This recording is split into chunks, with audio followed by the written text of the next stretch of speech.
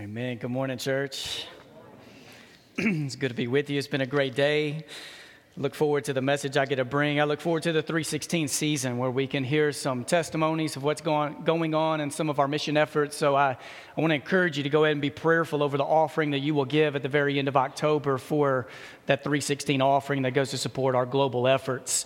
I've got to be honest this morning. I preach with a heavy heart. The message I'm preaching today, I have felt this burden to the point where I woke up with my back sore, and this isn't just because of my age, all right? Occasionally, God does this to me. I feel a great burden that there is freedom that needs to come to some people in this room.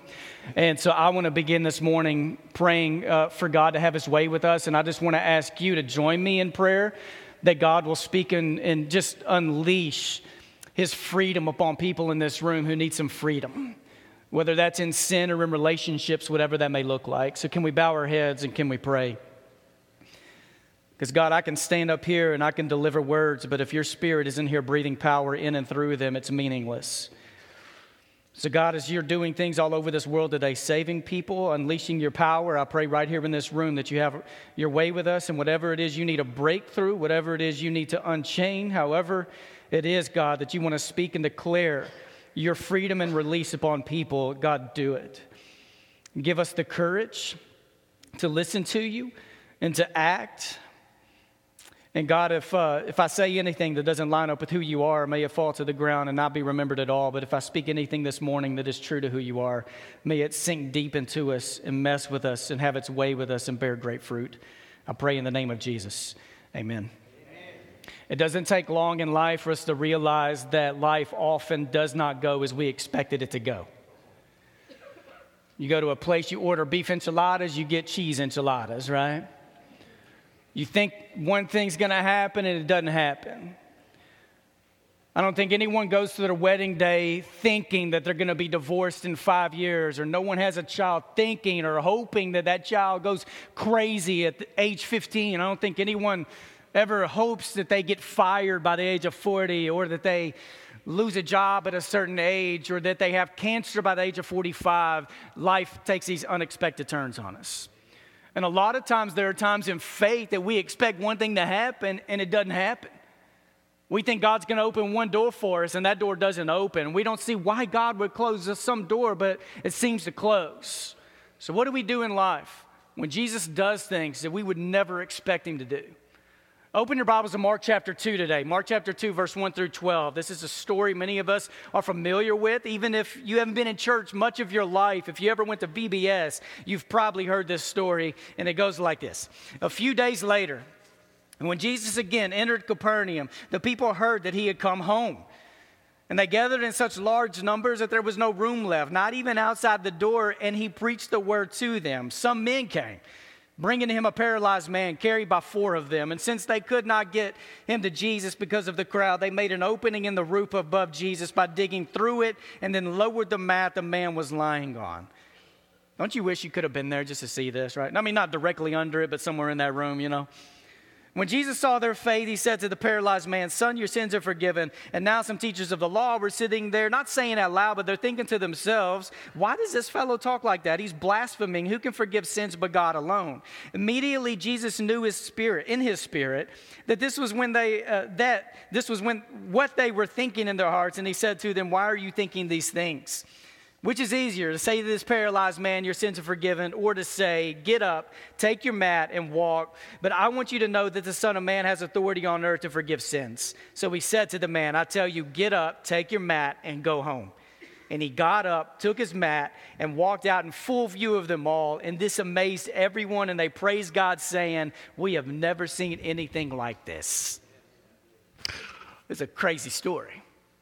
And it's a really fun story in VBS, but it's not so fun if you're an insurance agent, right? It's probably not so fun if you're a contractor or you do roofing. You may already be thinking, what if it rains the next day? How are we going to fix that? What if this house already had a squirrel problem? Now what's it going to look like? This happened in Capernaum. And sometimes we just skip over the name of towns, but Capernaum's a place. This is only Mark chapter 2. This is the first story of Mark chapter 2. But in Mark chapter 1, verse 21, it says Jesus already went to Capernaum where he taught in a synagogue. It was in Capernaum that he called his first disciples who were fishermen. It's in Capernaum that right after this story, he's going to call Levi, who was a tax collector, who was also from Capernaum.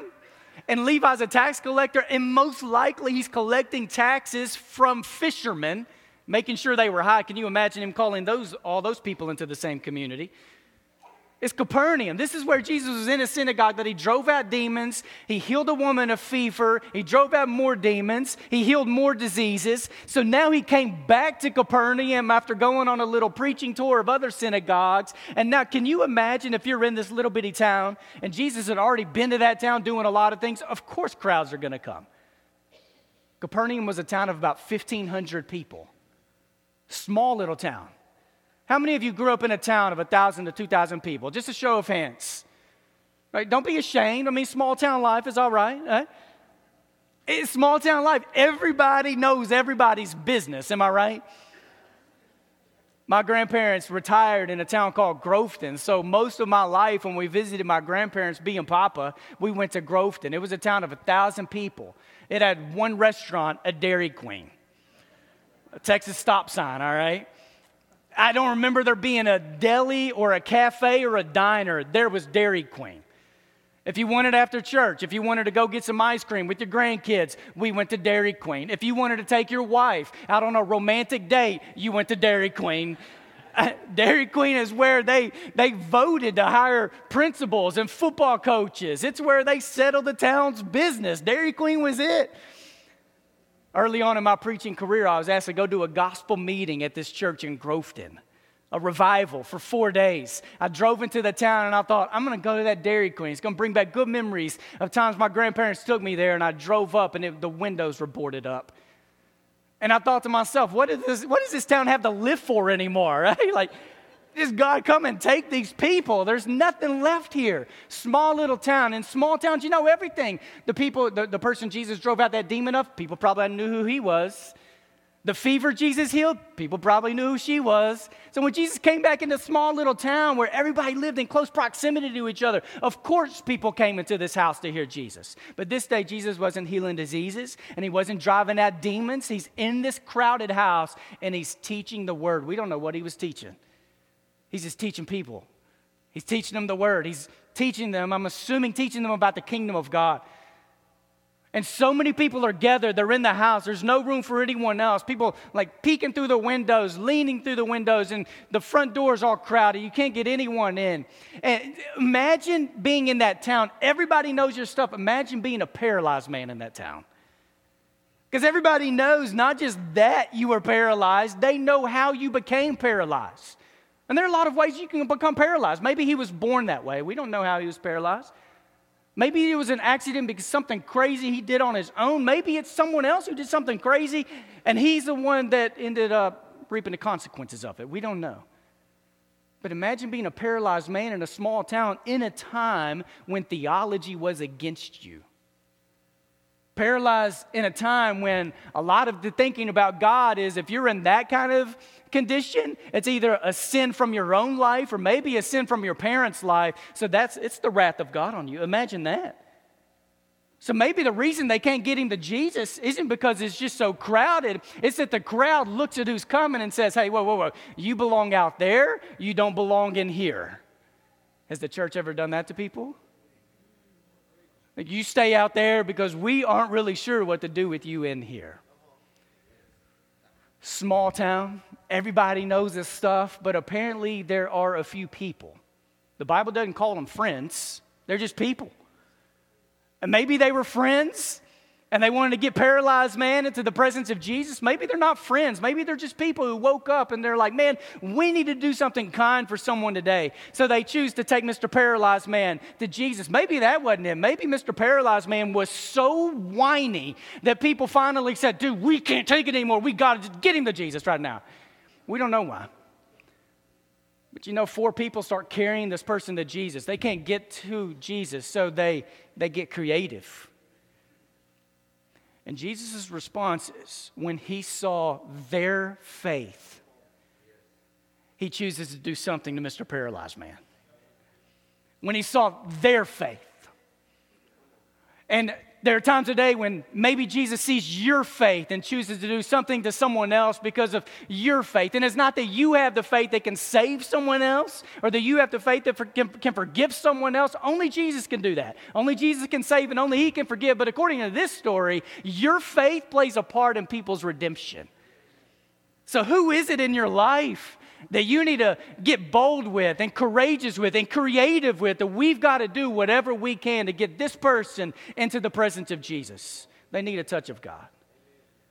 And they do whatever they can to get him there. And they get the man there. And then there is this drastic turn in the story that people they wouldn't have expected this.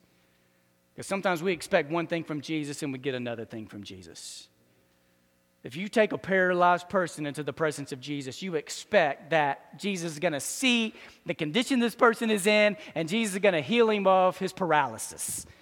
I had fun this week. I had multiple times when I sat with people, young people, my own kids, and even older people who know a lot about the Bible. And I said, all right, there's a story in the Bible. You know what it is. There's a person who's paralyzed, and he has people who take him in the presence of Jesus, and they get him to Jesus, and what does Jesus do? And 100% of the people responded to me with what? Jesus looked at him, and Jesus said, take up your mat and go. And that's not what Jesus does. He says, son, your sins are forgiven. I don't know if the people who carried him in were like, well, that's really cool, but I don't know if you noticed there's something else going on with this man. Can we heal him? We brought him to you to heal him. And Jesus doesn't begin with healing him. He begins with forgiving him. So this is where we don't know what the motive of Jesus was. Was it this personal connection with the guy? Like Jesus was aware of his sin, so Jesus has this moment with him? Was it Jesus trying to make this public declaration of his own authority so everyone else could hear? Maybe it was a little bit of all of that. But we know that before Jesus healed his temporary condition, Jesus chose to heal his eternal condition. That maybe Jesus knew that sometimes it is sin that can weigh on us and paralyze us in ways that our physical body could never be paralyzed. He starts with forgiveness before he heals the man. He starts with the spiritual condition before he heals the physical condition. So let me ask you, is it possible for you to experience the healing of God and not to experience the forgiveness of God? And maybe I should flip it. Is it possible for you to experience the forgiveness of God and not experience healing?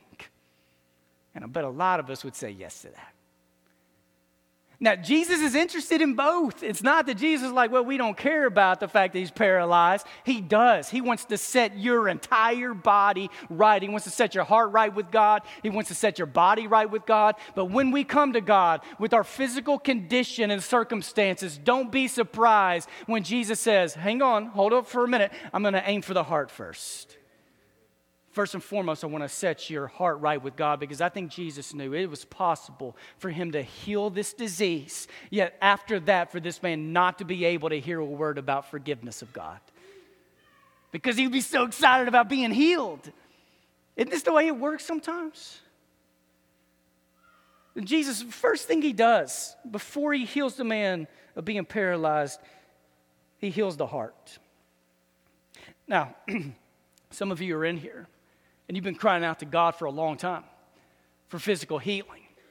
And you may be looking up here thinking, well, it's one thing for a preacher to step on the stage, and a preacher I consider my body to be functioning at a pretty good level right now. I don't have chronic pain. I don't have arthritis. I've never had cancer. I don't suffer from disease. My body seems to be working pretty well. And some of you are crying out for yourself or for someone you love for great healing. And where I want to encourage some of you are dealing with chronic pain and serious physical ailments and illnesses and maybe cancers, can you take just a few moments today to offer up gratitude to God that you do not have to carry the weight of your sin and your guilt and your shame? Because I have walked with people countless times where I've seen the weight of guilt and shame paralyze way more people than I've seen be physical paralyzed in my life. This is the power of sin. I don't know what to do with these opponents in this story. Because when Jesus forgives him, it says that there were these scribes who they didn't say it out loud, but they're thinking in their heart. Like, who are you to forgive sin? And sometimes we're hard on scribes and teachers of the law until I think about how I am one sometimes. Because when it comes to these scribes, maybe they had a high view of God, and maybe they thought only God can forgive sin. And if they didn't believe Jesus was God, then why? Of course they should say and think in their heart, who is this man who can forgive sin when only God can forgive sin? Maybe it's because they had a high view of God, not a low view of God. And maybe one of our problems today is we have a high view of what God has done in the past, but not a high view of what God can still do right now. Or a high view of what God can do in the future, but not a high view of what God can still do right now. And we need a high view of what God has done in the past, and a high view of what God can still do right now, and a high view of what God can do in the end. That Jesus is the same yesterday, today, and forever, and he wants to set the whole body right. And I think Jesus knew that it's possible for you to experience some healing in your body, yet carry this weight in your own heart of not feeling like you were forgiven by God. So I had a dream last night, and I hesitated whether to share this or not, because sometimes I don't know what to do with my dreams. But in my dream last night, I was on this stage, and I was making this point in the sermon. In my dream, I was preaching in front of this church, and I was talking about the forgiveness of God, and that there are some people who you feel like you're forgiven by God, but you can't forgive yourself. And I think that's a question for some of you here. It's not can God forgive you, it's can you forgive you for the things you've done. Like, you believe God can forgive your affair, but you can't forgive yourself for the affair. You believe God can forgive your betrayal and greed, but you're not able to forgive your own betrayal or greed. You believe God can forgive your addiction, but you are unable to forgive yourself for your addiction. So with the enemy, or whatever you want to call him, Satan or the devil, what he wants to do is, hey, he knows there's nothing he can do about the forgiveness of God coming on you, but then can he try to convince you that that sin has to define you for the rest of your life? So in my dream, I was making this point. I was on this stage making this point that there are those who feel forgiven by God, but you cannot forgive yourself.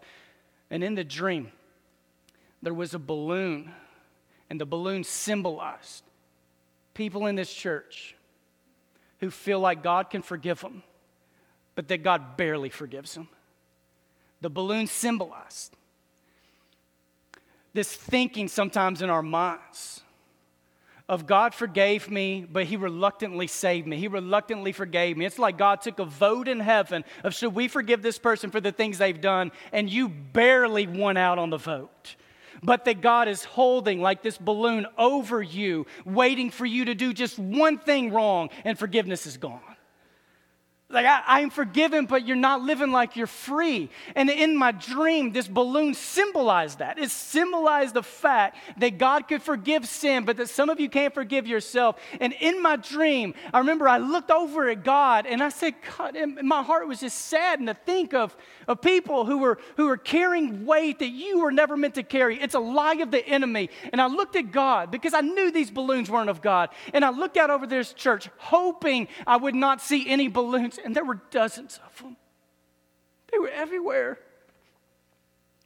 And I woke up in my dream thinking, I'm preaching in front of people, and some of you, this may not connect with you at all. I just want to believe there's someone here today who in your heart, there are things you've done, and you know God can forgive you.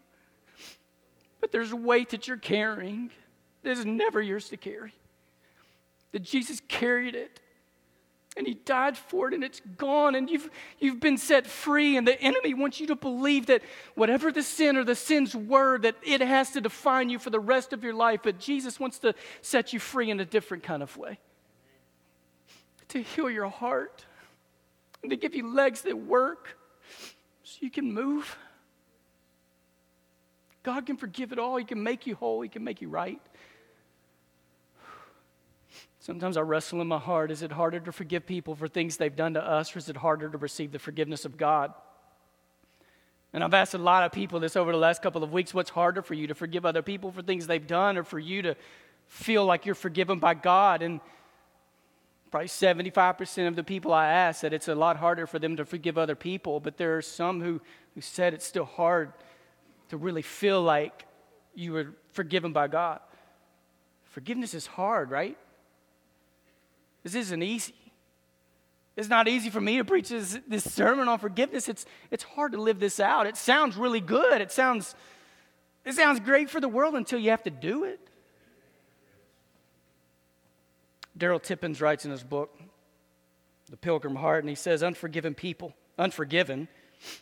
live with endless shame and regret, with unresolved resentment and anger. Without forgiveness, families dissolve, marriages fail, churches split, and nations divide.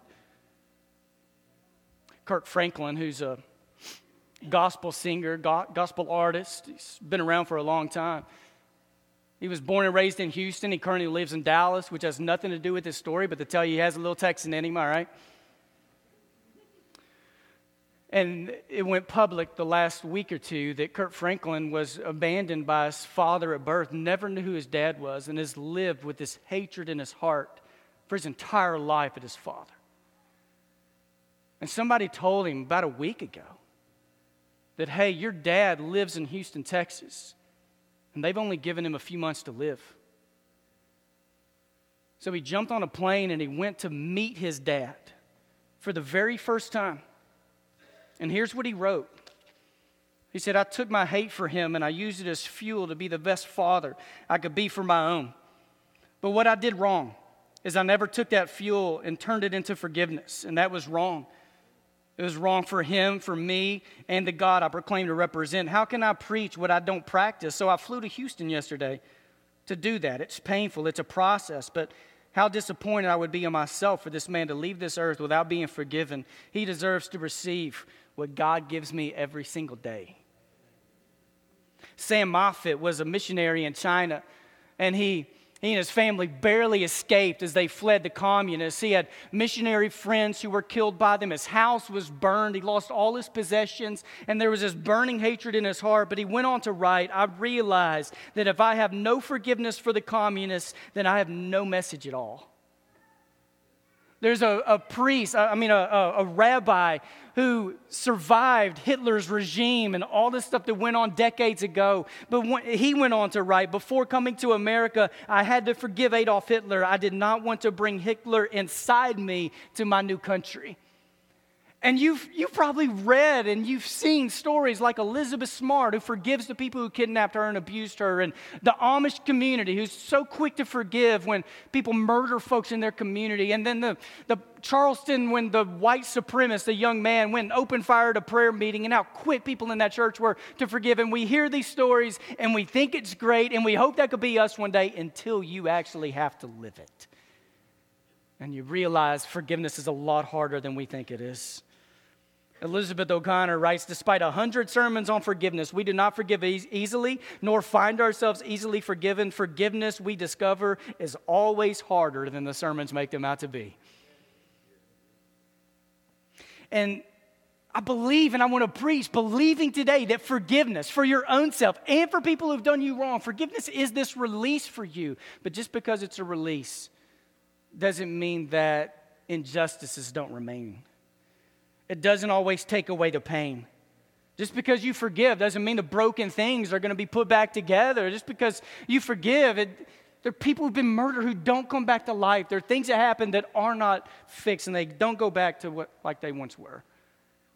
And I stand in front of you. I've never in my life been sexually abused or physically abused and barely emotionally abused. I mean, I've been called names. I've been written up on stuff, all right? But I know I'm preaching in front of people today who have had people do awful things to you. And I don't want you to hear me talk about forgiveness, making it sound like, hey, if you love God, you'll go home from church today and you will offer someone forgiveness, and then the immediate result will be joy and life and freedom and abundance. I wish it happened that way, but it doesn't. What I do want you to hear me say, forgiveness is a process. And maybe today is the day you take the first step on a journey of getting to a point where you can forgive, so that there can be release. Because here's the thing, church, like if we don't offer forgiveness, what is our other option? What else do we have to offer anybody? Is it that we only forgive when other people deserve it? Because Immanuel Kant, the philosopher of a couple hundred years ago, he took that route and he wanted nothing to do with God. Is it that we believe that what goes around comes around? It's karma. That's Hinduism. And don't we believe that the gospel has something better than Hinduism to offer to the world? If we don't offer forgiveness, what do we have to offer? But forgiveness doesn't mean that complete reconciliation is going to happen. Forgiveness doesn't mean that we minimize the need for justice in the world. What forgiveness does mean is we're going to trust that God is better at justice than we are. One person once said, "We instinctively reach for a shield and a sword, but the cross offers us outstretched arms and a naked body with a pierced side, and we feel we need the cunning wisdom of serpents, but the cross invites us to the foolishness of innocent doves." Forgiveness is a posture. Forgiveness is a gift. And forgiveness is the ultimate way to conquer the world. We think conquer the world through power. The gospel says conquer the world through forgiveness. The word forgiveness also means to release or to hurl away or to free yourself.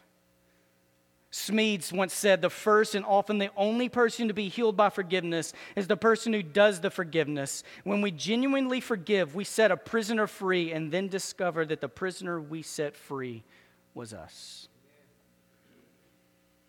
A while back, my family and I sat down at lunch with another family from this church. We ordered Central Barbecue, and the barbecue was on its way. I could see it on the plate coming to us. I believe this is the kind of lunch Jesus would eat if he was with us today, all right? The barbecue nachos on a Sunday right after church are coming right my way. And my wife gets a phone call from Alarm Alert, our alarm company, that there was a broken window at our house. And my first thought was, "Baby, you go check it out. I'm going to eat here, all right? And after the meal, I'll meet you up at the house, all right?" And so I thought, okay, you stay here. I'm going to go home. And I thought maybe it's just a false alarm. It's something like that. So I drove up to my house. The alarm's going off, and sure enough, a window had been broken. So I didn't know what had been taken. Come to find out, people broke into our house. They only took a couple of TVs. I know people have been broken into all over Shelby County. It's an awful feeling, right? You feel violated. And sometimes I sit in groups with clergy and other pastors, and the number of pastors who have stories of being broken into on Sunday mornings is wild, all right? And I walked in, and I knew our TVs were gone, but my mind immediately went to, what about Casey and the boys when they get home? How are they going to take it? How do you process this with the family? Like, are my kids going to have nightmares for months? How do we move forward from this? And I was 2 days away from taking a trip to go to Ethiopia, all right? And it was the NFL playoffs. So we didn't have TVs, and the NFL playoffs were coming on that day. So my boys walk in, and their first statement was, "Well, Dad, where are we going to watch the NFL playoffs, all right? Buffalo Wild Wings, where are we going, Dad? Chili's? Friend's house, what are we going to do?" And I love it, church family, because the moment people found out what had happened, we got a phone call. We got a few phone calls within 5 minutes. The TVs were on their way. We had multiple TVs coming our way within a matter of 5 minutes. So I had to look at Casey and say, "Here's who's bringing them. Which one do you think has the best TV?" And we'll tell the others not to come. I really didn't do that, all right? I really didn't do that. But we did have to tell people, like, "Hey, no, we got plenty of TVs coming our way. We just need one." And then my boys said, "Dad, here's what we need to do. We need to go find who did this. And since you're bigger, Dad, you grab them, you throw them down, and then we'll kick them," all right? So Dad was there. And Casey came, and she gave me a big hug. And I didn't know how she would respond. And Casey said, "Josh, you're going to Africa in 2 days."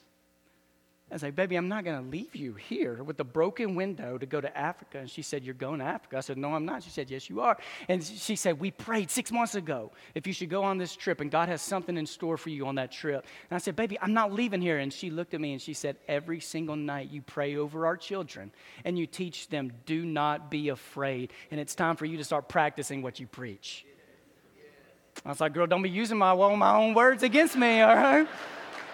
I don't like when people use what I say from this stage against me. But then the conversations that night and over the next 24 to 48 hours for our home was, the window's going to be fine. Our house is going to be fine. TVs are going to be fine. But what we do not want to live and grow in this house is anger and resentment and bitterness and rage that keeps us from loving our God with all of our hearts and from loving our neighbors as ourselves.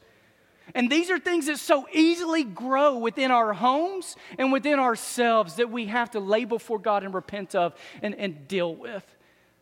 So there's a scientist, a doctor, who spends most of his life dealing with those who are terminally ill. They are on their deathbed. And this doctor wrote a book a while back, and the book is The 4 Things That Matter Most. Because from this doctor's experience for decades with those who were on their deathbed dying, is that there are 4 statements that they say most.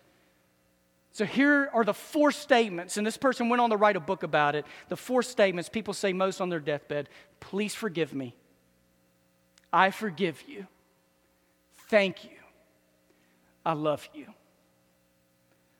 And at least one of those statements are statements you need to hear today from God.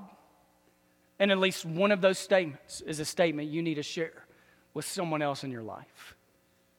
I want to ask us to stand where we are this morning. Stand where you are. We're about to sing a song, one of my favorite songs to end sermons with. And as I end this, I want to ask the elders and prayer leaders, if you will, go to receive people for prayer. And I want to ask in this room for you to close your eyes and bow your heads.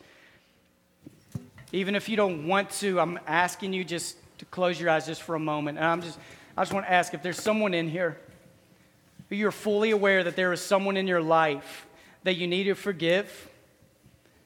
Yet you have not been on the path yet of learning to forgive them. Will you just raise a hand where you are? Every other eye is closed. Just raise a hand. And maybe just the hand that is raised is a confession in your life. In this church that we're asking God to deal with. And put your hands down and eyes closed. And I just want to ask if there's someone here who is struggling to experience and embrace the forgiveness of God in your life, will you just raise your hand where you are? And may this song be one of God's ways to set you free. God, have your way with us in the name of Jesus. Amen. Let's sing.